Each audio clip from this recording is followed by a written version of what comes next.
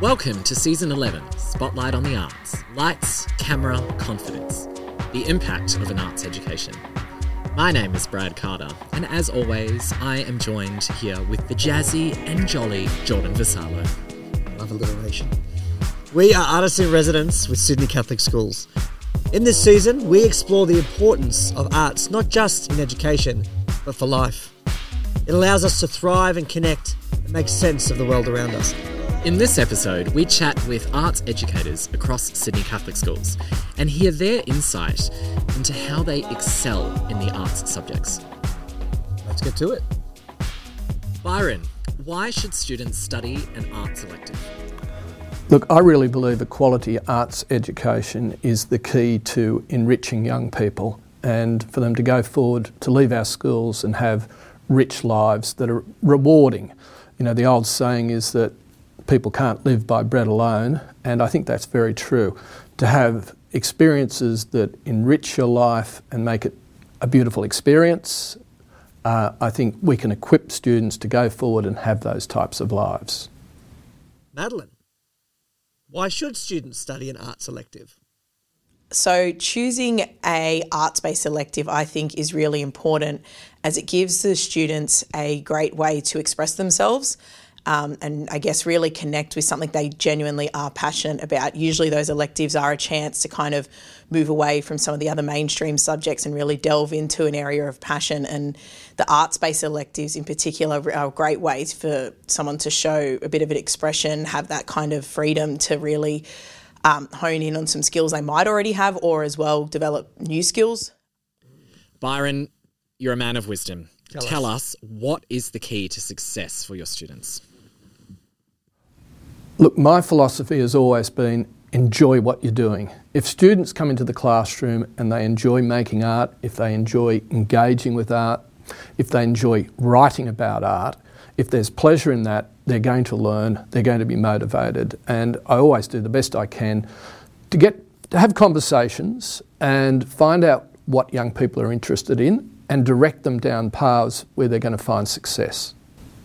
Danielle, how do you develop students' acting skills and performance techniques in preparation for the HSC?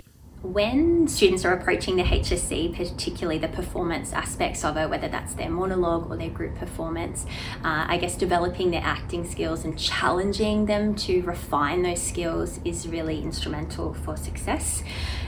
For me, one thing that I really have enjoyed seeing growth in my students is through getting students up on stage frequently to practice, and not just for myself but for other group members, other class members, sometimes other teachers if you're lucky enough to have a drama teacher or another teacher who's interested, and always kind of, I guess, instill a growth mindset into those students. So how can I keep getting better and giving them feedback that's really specific and gives them an example of how they can find more depth in their character or how they can really understand the motivation of their character so that they're approaching their choices with, I guess, an informed understanding of the text, but also new feedback that's appropriate throughout the process. Byron, why is it important to cultivate a rich arts culture within your school community? Building a culture around the arts, the visual arts, dance, drama, music in a school is very important. And I think over my lifetime I've seen Australia go from, the old days of white Australia to a rich multicultural society, and I think one of the best ways that we can all come to understand each other is through appreciating each other's music and art and theatre. And I think schools and teachers should be working to build that level of communication and appreciation through the arts. Look, I think the most important thing in the arts is that arts is a shared experience. It's about collaborating. So I've been very lucky over the years. I've led professional learning groups, for example, where I've taken younger art teachers and helping them. And I think learning together is one of the great pleasures in life. It's one thing to have your own curiosity about the arts and an arts education, but to be able to share that and learn together, I think is very important. So having an arts department in your school that is generous, that allows people to work together, to appreciate what each other has to offer culturally, I think is a very important thing. And it's a good foundation for building a solid arts department in the school. Maddie, how have you applied dance strategies in cross-curricular activities? So I'm a high school mathematics teacher, teaching maths all the way through to extension in Year 12, as well as a dance teacher. We're working in both the curriculum and extracurricular areas. There's actually a lot of quite close connections between dance and maths. So a big one is that pattern recognition. And I guess it leans both ways in that the students at dance have that strong actual number sense and recognition of patterns, and actually able to often kind of reason and see things and problem solve in quite a strong way that can really help in the maths, as well as the students that have those strengths in maths. I think it really helps in particular in the choreography sense in dance when you're trying to think about spacing and where groups are going to move and things like that. I think there's a lot of links as well between the dance and maths. I often say in both areas, it's the sort of thing where we don't practice till we get it right. We practice till we can't get it wrong. And that goes for whether it's a dance routine or working on some of your fluency and mathematics skills. So there's quite strong links there as well. They both are the sort of thing that require discipline, and that discipline that dancers often have from that regular practice and really fine-honing technique and skills is something that can really transfer into successful math students as well, because again, that practice and being able to take an idea, practice it, and then apply it in a different space is something that you would be constantly doing in maths too. So having that kind of experience physically in dance can then transfer into that, I guess, in a bit more of a mental way in mathematics as well. Byron, why should parents encourage their children to study the arts? Over 45 years of teaching the arts, I've noticed that enrolments in arts subjects go up and down with the economic cycle. I would say to parents, don't be afraid of having your children engage with the visual arts.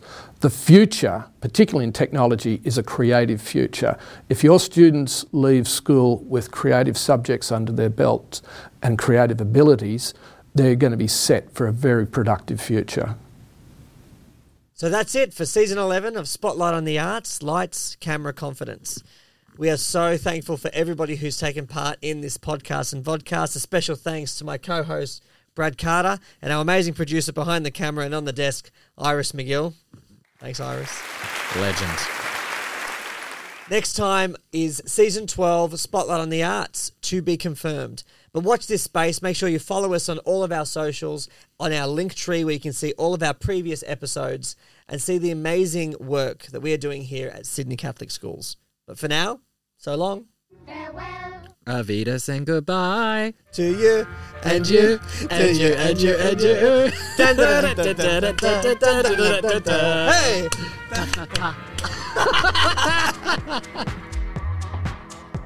This episode was recorded at the studios of Southern Cross Catholic College in Burwood. We respectfully acknowledge the Gadigal people of the Eora Nation as the traditional custodians of this place, where many stories have been told, artworks created, and dances celebrated and shared for thousands of years.